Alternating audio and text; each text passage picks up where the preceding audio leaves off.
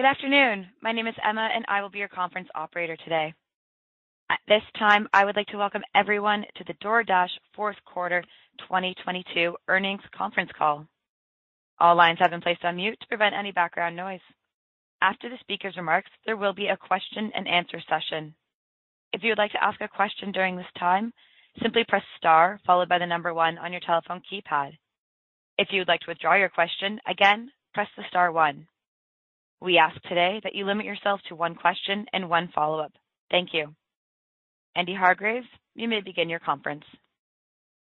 Thank you, Emma. Good afternoon, and thanks for joining us for our fourth quarter and full year 2022 earnings call. I'm very pleased today to be joined by Co-founder, Chair, and CEO, Tony Xu, CFO and incoming President and COO, Prabir Adarkar, and VP of Finance and Strategy, and our incoming CFO, Ravi Inukonda. We'll be making forward-looking statements during today's call, including our expectations for our business, financial position, operating performance, our market, guidance, strategies, our investment approach, and the consumer spending environment. Forward-looking statements are subject to risks and uncertainties that could cause actual results to differ materially from those described. Many of these uncertainties are described in our SEC filings, including Form 10-Ks and 10-Qs. You should not rely on our forward-looking statements as predictions of future events. We disclaim any obligation to update any forward-looking statements except as required by law. During this call, we will discuss certain non-GAAP financial measures.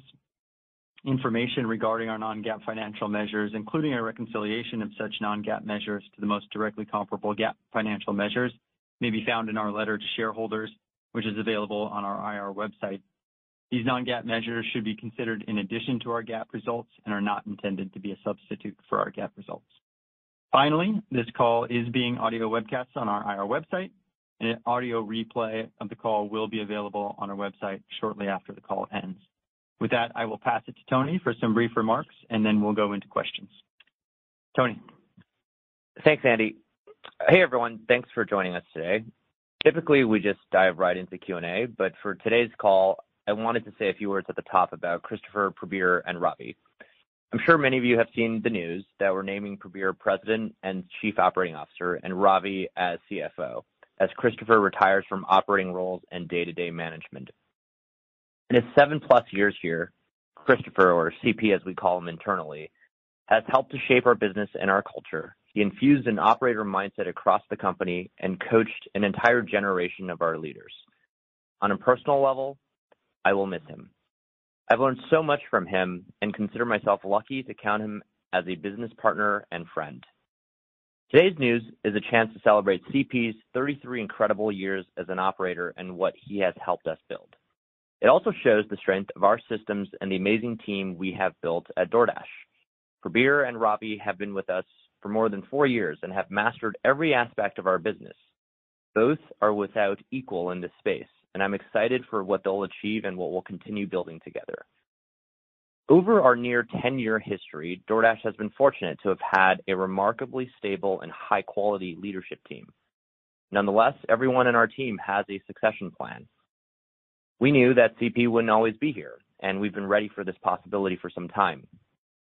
And we're always developing our bench of talent as well as our systems and processes so that the right people can step up when ready. We operate in a very complicated and dynamic space, and the understanding of nuance and the ability to translate this intuition into pragmatic judgment takes time. We're lucky that we have 2 people we've been grooming for a while and a group of operators behind them to continue executing with excellence without skipping a beat. Prabir and Ravi are also excellent stewards of our unique culture. Again, I want to thank CP for everything he's done and congratulate both Prabir and Ravi. I'm super excited for what's ahead because, as CP likes to say, we're just getting started. With that, I'll turn it back over to Andy, and let's get started with your questions. Emma, we can go to questions now. Take the first question, please. Thank you. As a reminder, if you would like to ask a question, press star followed by the number 1 on your telephone keypad, and please limit yourself to one question and one follow-up. Your first question comes from the line of Deepak Mathivanan with Wolfe Research. Your line is now open. Great. Thanks for taking the questions. So, a couple questions. First, Tony, the guidance paragraph in your press release noted ongoing significant investments reflected in the outlook. Can you update us on what the largest areas of incremental investments planned for 2023 are? Which businesses are getting additional capital and are showing promising, growth and scaling potential? And then, second one for Prabir. Congrats on the new roles.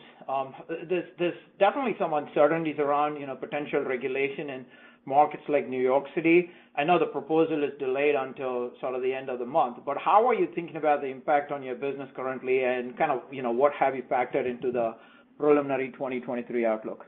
Thank you so much. Hey, Deepak. I'll take a stab at, both of those questions and, feel free, others to chime in. I think your first question was really just around, how we were thinking about our capital allocation. To start, I think it's important to just level set on our philosophy for investing, which has stayed the same ever since we've been a public company and really has been the same since day one in building DoorDash, which is our goal is to maximize long-term profit dollars. And so that both has a scale component to it as well as a unit economics component to it. And to me, both of them are very important, and it's most important to get the sequencing right so that we are allocating capital in the most efficient ways. So when you look at, this allocation for whether it's 23 or in the years to come, a lot of the investment is going towards in building our categories beyond restaurants, both in the United States as well as globally, as well as our operations outside of the U.S. as we're now live in 26 countries. I mean, I think it's been remarkable the progress that we've seen so far in both the share gains as well as just the level of product market fit that we've achieved in both of these dimensions. With new categories, we're now the largest platform with the most amount of partners outside of restaurants in North America.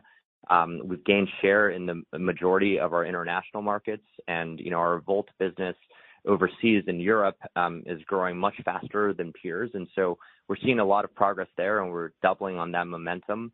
At the same time, we're very observant about our unit economics, and a lot of that progression is reflected in, some of the guidance that we shared, for 23, but also in what we expect to see on a go-forward basis as we continue to improve the efficiency of our operations in addition to the quality of our product level.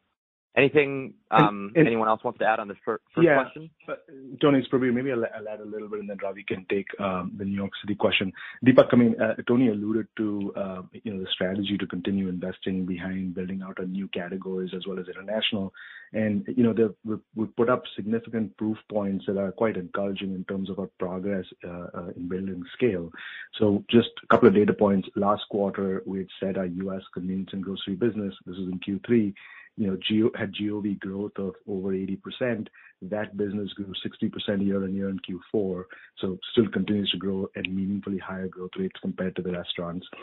Our third-party U.S. grocery business grew 100% year on year, both in Q3 and Q4. And then Volt, as we alluded to in our shareholder letter, on a constant currency basis has grown 50% year on year, which is again significantly faster than its European peers. And so I take these as positive proof points in terms of not just product market fit, but our ability to drive scale on the platform. In addition, we've got proof points of continued improvements in unit economics. So we talked about a third-party convenience business. In fact, earlier in 2022, we said it would get to break even on a variable profit basis in 2022. In Q4, we did exactly what we said we were going to do. We got to variable profit break even. Our third-party grocery business continues to improve its margins. So, to be clear, we have a long way to go, but as we continue to improve the products and the product experience, we believe we can continue to drive outsized growth in all of these areas that we're investing behind and continued margin improvement. Ravi, do you want to take the New York City question? Yeah, thanks, Prabir. Thanks, Deepak, for the question. On the New York City impact, we've been thinking about this for a while now. The impact from a cost perspective is included in our EBITDA guidance going forward. We actually have a number of levers from an operational perspective that we can put in place, including passing on any fees to our audiences to ensure that we can meet our profitability expectations. Got it. Thank you so much for the answers. Really appreciate it. Your next question comes from the line of Brian Nowak with Morgan Stanley. Your line is now open. Thanks for taking my questions. Maybe two. The first one on the DashPass member number, another strong quarter period of growth. Can you just talk a little bit about the biggest drivers of that DashPass adoption growth and any update on spend per member across the DashPassers? And the second one is to sort of look at the 2023 guidance. Can you just sort of give us any breakdown at all how we think about the GOV and the EBITDA from the core U.S. restaurant business as opposed to all the emerging, faster-growing businesses in each of those two pieces? Thanks. Yeah, maybe I'll start on the DashPass question, Brian, and then Ravi can chime in on the 23 guidance question in terms of what's driving the growth there. Really, look, the DashPass growth has been remarkably consistent over the course of this past year. We exited 21 with 10 million subscribers. We're exiting this year with 15 million, and the pace of that growth has been consistent despite a variety of competitor offerings from both of our competitors in the space. And what that goes to is just evidence, to me at least, that the combination of selection, price, and quality that we offer through our program is resonating with customers. In terms of what's driving the growth, it's not been partnership driven as some of our competitors might be. That's a competitive strategy that others are using. The majority of our growth, at least as far as our DashPass program goes, is from our own channels as well as through traditional performance marketing channels. So it's not partnership driven. These are organic channels that ultimately drive the growth that we've seen in the product. Second, the pace continues pretty consistently, and so there's a lot of room to grow. If you think about the size of the DashPass program at 15 million subs, it's still a far cry from other programs, whether it's the number of Netflix members or Prime subscribers. There's a lot of room for us to continue growing, and we're happy with the pace of growth historically, and we're not seeing any signs of that slowing down. Thanks, Prabir. Let me take the question on the guide. We are not breaking out any specifics, but our U.S. restaurant business is the largest business, and it's going to be the major driver both on the top line as well as the bottom line. As we talked about in the shareholder letter, we do expect to increase margins both from our U.S. restaurants as well as all of our investment areas going into 2023. Great. Thank you both. Your next question comes from the line of Eric Sheridan with Goldman Sachs. Your line is now open. Thanks so much for taking the question. Maybe if I could focus on Wolt. Can you talk a little bit in terms of multi-part on elements of the subscription base of Wolt and what you see as an opportunity set there, as well as some of the competitive dynamic and how you've stayed in investment mode in Wolt and what's that meant for a mixture of growth and possibly taking market share in some of those key markets for Wolt? Thanks so much. Hey, Eric, it's Tony. Yeah, I'll get started and others can chime in. I think the thesis for Wolt has remained remarkably consistent. When we met the team, 2 years ago, we were first struck by how similar we were as operators and how we thought about just building businesses. But at the same time, what we were really impressed by from a business perspective was just the superior level of retention and order frequency it had achieved with its product relative to peers. And I think that's, that remains to be, what we've seen today in the data as we've now, been partners for a couple of years now, where you just see the constant progression of its outperformance on a relative basis. And it's just coming from those cohorts getting larger that retain at higher levels, who order and engage more often. That effectively the geometric sequence of growth that is what you're seeing, on a relative basis. It actually isn't, that much yet attributed to, its subscription products or anything else, which actually, lends to its future potential. I mean, there's a couple of things that we're pretty excited about. One is just how underpenetrated it is in most of its geographies, in even its, most mature or established markets. Wolt actually serves a fraction of the actual population.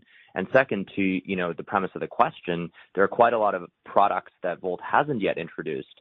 And in most of these markets, I think there also doesn't really exist that much e-commerce in terms of its behavior relative to some of, what you see here in the United States. And so I think there's a lot of opportunity across a variety of vectors for growth. And just on the competitive dynamic question, I mean, you asked the question of market share. Third-party data, particularly in some of the countries where Wolt operates, isn't clean. But if you just simply look at their constant currency growth rate of 50% and you compare it to, the European peers or European divisions of more global peers, the Wolt business is growing significantly faster. So, to me, that suggests market share gains, despite the fact that we don't have precise third-party data to back that up.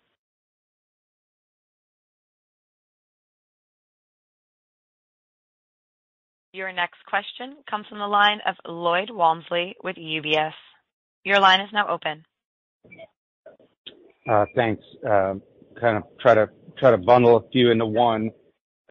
You've historically talked about, your guidance philosophy being, you give a range, you're not really targeting to beat the high end or hit the high end. It's more a function of, are there things to invest in that look compelling? And if you find things to invest, right, you don't end up hitting the high end. Is that still the way that you guys think about guidance philosophy? And how do we think about, the growth opportunities you see perhaps into 23 versus prior years, especially as you kind of get more comfortable with Wolt in a few markets? Thanks. Hey, Lloyd. I mean, on the question of guidance philosophy, the way we guide and the way we run the business, I mean, none of that's changed, right? And we've said historically, the way we run the business is try to maximize scale and put as much on the top line as possible. And we're investing in that regard in order to maximize scale.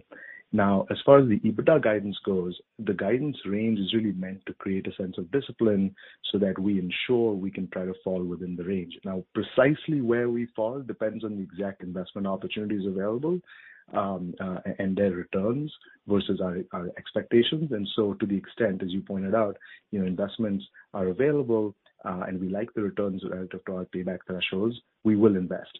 In recent times, what we've seen is we've outperformed on the top line, where there's been strength in consumer metrics. You've seen our MAU metrics, you've seen our DashPass numbers, that has contributed to incremental top line, that has helped us get closer to the top end of the EBITDA range despite a healthy level of investment. So, that's just to clarify where we've landed in the range. But the objective, the philosophy has not changed in terms of how we manage the business and invest for growth. And then B, our objective is not to try to beat the EBITDA range, but to try to land within it.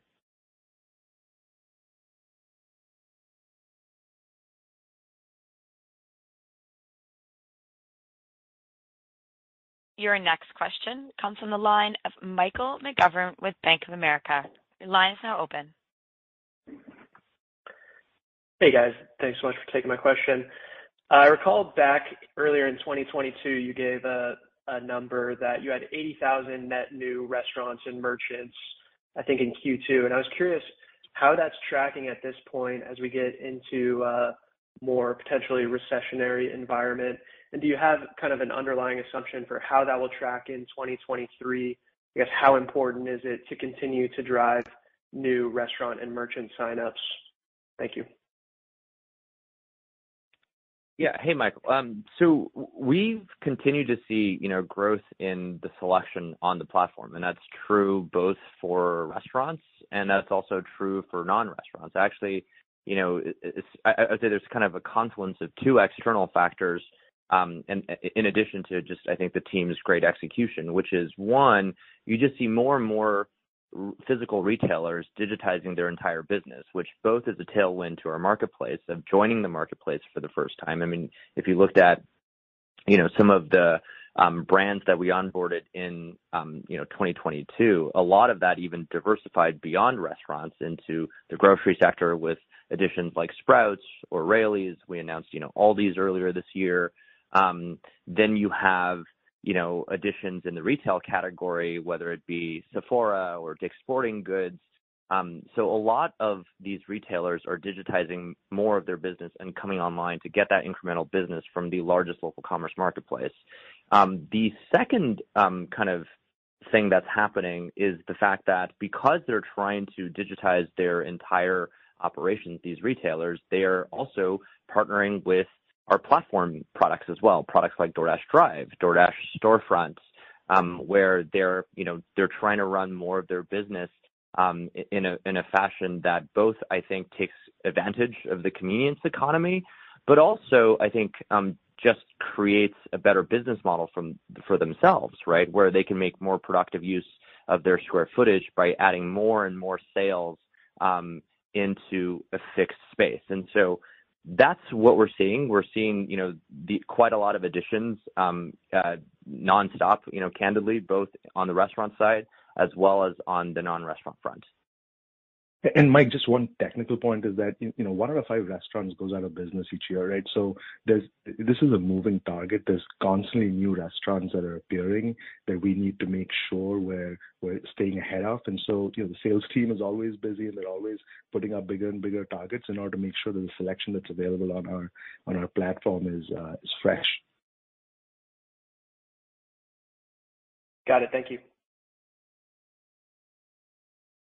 Your next question comes from the line of Nikhil Devnani with Bernstein. Your line is now open. Hey there. Thanks for taking my question. I had a couple, please. So in the S1, you provided some really helpful disclosure around contribution margins expanding for mature cohorts. Since then, there's been some changes, labor, regulatory, but also kind of you scaled up more. You have more subscribers today. Just wondering if that 8% threshold that those cohorts got to, is that still the right way to think about kind of mature cohort profitability for the business today? And then I had a separate question on new verticals. Are they acting as a new customer acquisition channel, or is it more a function of engaging the existing customer base? Thanks. Nikhil, maybe I'll take the first one. The cohort level margins, they're healthy and they're progressing well. We showed you last quarter the total contribution profit for the U.S. restaurant business, which is essentially the aggregated performance of all of the cohorts. And so if you take a step back, the contribution profit of our core business has consistently improved over the past few years, despite post-COVID reopening, despite Prop 22, which is, a regulatory shock to the system, inflation and other things. And this is really the output of this focus on improving the efficiency of our logistics network, improving our defect rates and so on. And so we could, the purpose of that disclosure was to try to provide a simplified view into the progression that we've seen to the cohort margins, but on an aggregated basis, and to give you a sense of the incremental margins we're seeing in the U.S. restaurant business that are, in line with what we've said historically. And can you remind me of the second question, please?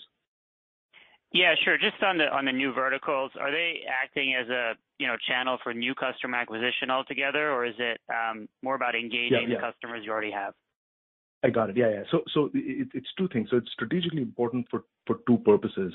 First, we see a growing number of new customers starting with non-restaurant categories. So yes, it is a source of customer acquisition because there might be customers out there that didn't find the restaurant they were looking for, and now they find DoorDash interesting because their favorite grocery store, their favorite convenience store is on the platform. So yes, a growing number of new customers start their journey with DoorDash with the non-restaurant categories. Second, at least, and this is based on early signals, the work we've done, at least so far, preliminary, seems to suggest that customers who order from both restaurants and non-restaurant categories have an increase in their order rate, which is the product of retention and order frequency, compared to those that are single category. So, both of these things are important reasons for us to continue building multi-category in order to be all things local commerce for our cities. And the last point I'll make is, we're seeing increasing adoption of our new verticals amongst our MAU base. So we've said in Q4 last year, 14% of our MAUs had purchased from non-restaurant categories. That number in Q4 this year was 17%. So we're seeing steady growth, which is increased adoption in a larger base year on year of MAUs. Thanks, Prabir. That's helpful. Your next question comes from the line of Bernie McTernan with Needham. Your line is now open. Great. Thank you for taking the questions. I guess maybe it's a clarification. I just wanted to make sure I got you right, Prabir, that you said 15 million DashPass subscribers at the end of the quarter. So that'd be similar or against the 10 million last year. And if you could just discuss the payback period on those subs and if the cost to acquire them has been consistent over the last year or two. Yeah. So first question, yep, 15 million is right. So 10 million at the end of 21 increased to over 15 million at the end of 22. Payback period we've not disclosed. We continue to run efficiently. Those payback periods are actually not materially different this year than they were earlier on in the year. So if what you're asking me is has competitor cross-selling bundles made it harder for us to acquire DashPass subscribers, we haven't seen any noticeable impact so far. I think I said earlier the pace of DashPass subscriber growth has been relatively consistent each quarter. And on top of that, we track the number of new customers that join the industry. Our share of new customers joining the industry has been consistent this past year. In fact, has actually increased towards the back half of this year. And so both of these data points give me comfort that we haven't seen a noticeable impact from any cross-selling. Great. Thank you. Your next question comes from the line of Doug Anmuth with JP Morgan. Your line is now open. Thanks so much for taking the questions. I just had a couple about the 23 outlook. I was hoping you could talk a little bit more about KPIs, just kind of how you see them evolving across AOV and frequency, and I guess in particular on basket size where we've heard from some others just about tougher times. And then secondly, can you talk about gross margins a little bit, some of the tailwinds and perhaps headwinds for next year, and do you need that to expand to drive higher EBITDA margin? Thank you. Hey, this is Ravi. Let me take the question. On the first piece, on the 23 guidance itself, in terms of KPIs, our goal is to continue to drive both monthly active users as well as order frequency. We continue to see strong signals in our retention, which has stabilized over the last several months. Newer cohorts continue to come in at order frequency higher than what we've seen earlier in the year. Now to your second point, can you repeat your second question? Was it gross margin? Some of the gross margin puts in takes, and do you need that to expand to drive EBITDA margin? Sure. Expansion? Yeah, on the gross margin piece itself, if you actually break apart the gross margin, core DoorDash gross margin, excluding Wolt, actually increased on a year-on-year basis. That was driven by improvements in Dasher cost as a percentage of GOV, as well as credits and refunds. Some part of that was offset by the higher insurance costs that we've seen in the business. On a consolidated basis, gross margin declined because of mix shift towards Wolt. Looking ahead in 23, we do expect gross margin to be higher than Q4 levels. Great. Thank you. Your next question comes from the line of Michael Morton with SVB. Your line is now open. Hello. Thank you for the question. A question on new vertical businesses.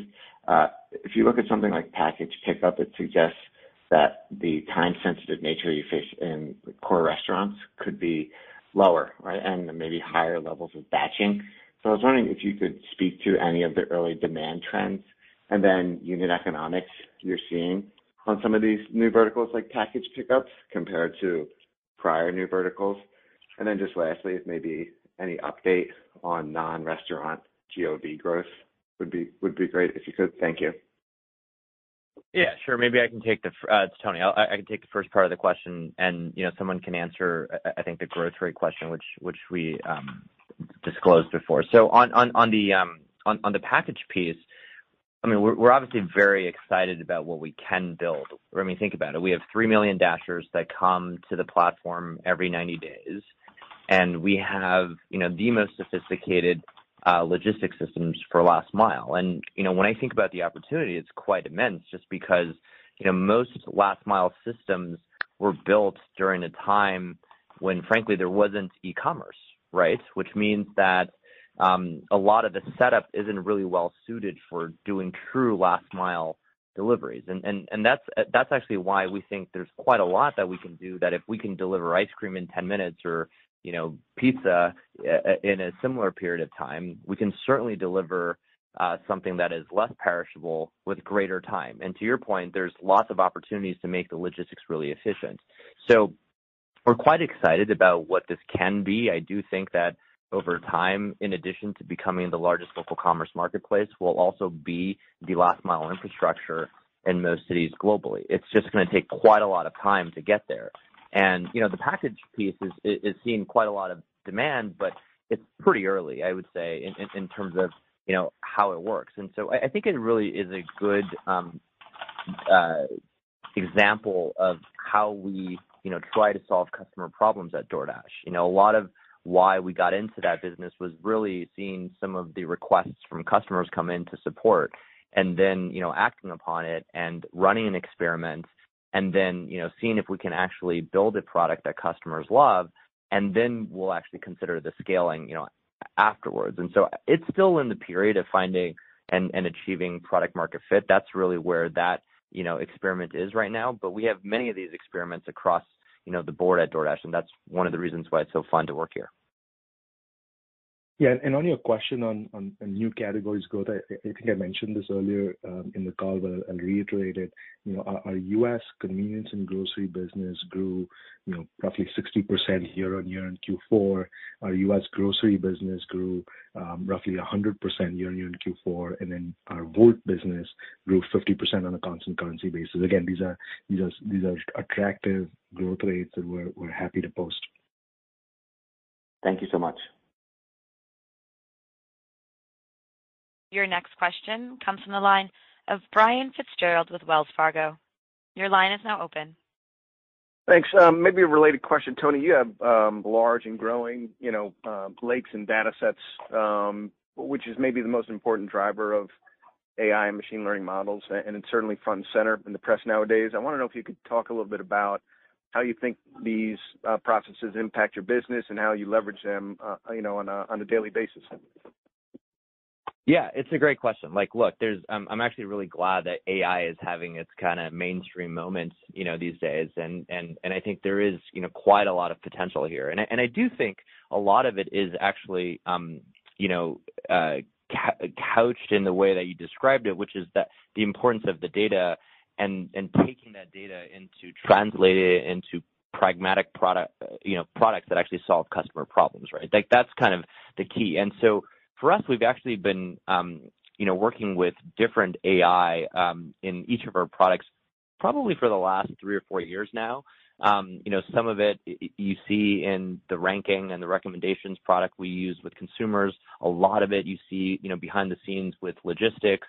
You see that now also in our support products. I mean, it's really getting used across the board. In other words, I think it's very hard when I think you're at the precipice of a technology, to figure out the exact application in which it's going to really realize the technology's full potential. But we certainly see all of these, benefits give small improvements that then compound over time. And when you're at the scale that we've achieved in our business lines, it really adds up. And so I really think that this is going to be a big push for us on a go-forward basis, or a continued big push, I should say, on a go-forward basis. And it's something I'm super excited about.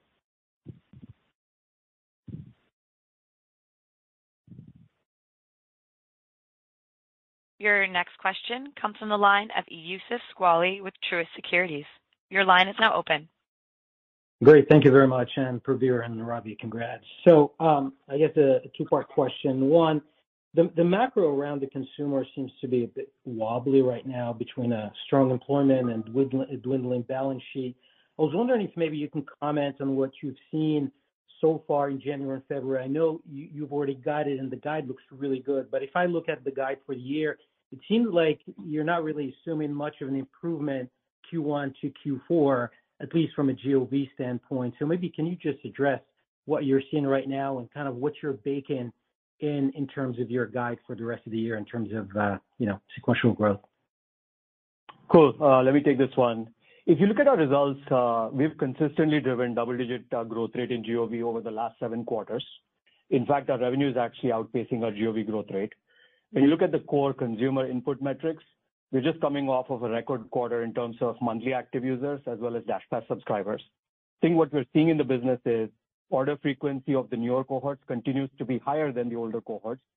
Retention of our newer cohorts has been pretty stable for the last several months. To your question on Q1 itself, it's off to a great start. We're seeing continued share gains since the beginning of the year, and that's what's baked into our guidance for the rest of the year as well. Got it. And just to add on the full year comment, Yusuf, it's Prabir. I mean, look, as Ravi said, we're seeing strong consumer metrics currently, right, both in Q4 and strength into Q1. And so you've got high visibility into the first half of the year, which is why you're seeing a strong Q1 guide. For the full year, particularly as you talk about the second half, there's uncertainty around macro issues, and we're trying to bake in that uncertainty in our full year outlook because, it's not about a lack of confidence in the fundamentals, it's about uncertainty on the macro conditions. Yeah, super helpful. Thanks, Prabir. Your next question comes from the line of Andrew Boone with JMP Securities. Your line is now open. Thanks so much for taking my questions. Two, please. Delivery Hero has made significant investments in its 1P convenience product. Can you help us size the investments of your 1P convenience product? And then secondly, on corporate, the significant opportunity, can you just update your progress in terms of making more corporate relationships and corporate ordering? Thanks so much. Can you repeat the second question? Sorry, it was muffled. I'm thinking about the old seamless opportunity with corporates, just having a more of a corporate relationship and office ordering as more people are back in office. Yeah, I can take both of those questions. It's Tony. So I think the first question was around DashMarts. So we haven't broken out, the investment piece behind the investment budget for DashMarts. But here's, kind of how I've thought about, DashMarts, which is, first I think it's important to acknowledge that it's not a standalone product, right? It's a feature built on top of the largest local commerce marketplace that has the most number of consumers who are the most engaged and also the most number of Dashers, none of whom we have to reacquire. The second comment, which makes it just much more capital efficient from an investment perspective, relative to a standalone effort. The second comment I'd make here is really the purpose behind the investment. So if you think about, where non-restaurant delivery is today, things like grocery delivery, take as an example, it really hasn't achieved the full potential of what we believe the category could become. I mean, at the end of the day, the customer's looking to get everything they ordered inside their cart. They're looking for it at prices that are relatively the same as what they would expect to pay in store. And obviously they expect the delivery with greater convenience than if they were to do it on their own. But today, that's not what the current day products offer. But at the same time, we have to make sure that we can work together with retailers to bridge both the short-term challenges of working with, third-party retail infrastructure that isn't optimized, nor was it designed for delivery, and, create and invent a new model in which we can co-create with retailers such that we can move the industry forward and actually solve these customer problems to achieve the full potential of grocery delivery or, non-restaurant delivery. And so that's really the purpose. And we found quite a lot of different use cases once you've, actually mastered the basics of retail, which, we're still learning how to do. And, we're only about 18 months into the effort, but we really like what we see. But I think it's important to understand just from a capital efficiency perspective how different it is relative to, doing it on a standalone basis. And I think your second question was around corporate orders. I agree. I mean, I think that obviously it took a bit of a hiatus during, the onset of the COVID-19 pandemic where, obviously, offices were shut down and people were less confident about how work would be done and so on and so forth. And that's actually when a lot of, our team was able to very quickly pivot into building products that would actually solve for workers at home as, all of us kind of got more accustomed to the idea of working remotely or not in the office, especially now as people are getting back into the office. And I think things have stabilized effectively in this post-COVID world. I definitely think that that's a big opportunity moving forward. Thank you. Your next question comes from the line of Steven Fox with Fox Advisors. Your line is now open. A couple questions. First, you mentioned in the letter how you're managing for better affordability with your customers. Can you talk a little bit more about that and whether that brings you under like an inflation curve we would think of broadly, or how do we think about that going forward? And similar question on, there was a paragraph talking about how you've gotten more efficient. Obviously, you're going to get more efficient this year too on some of the things you mentioned. But like, how does that curve look this year versus last year in your minds as it contributes to EBITDA? Thanks.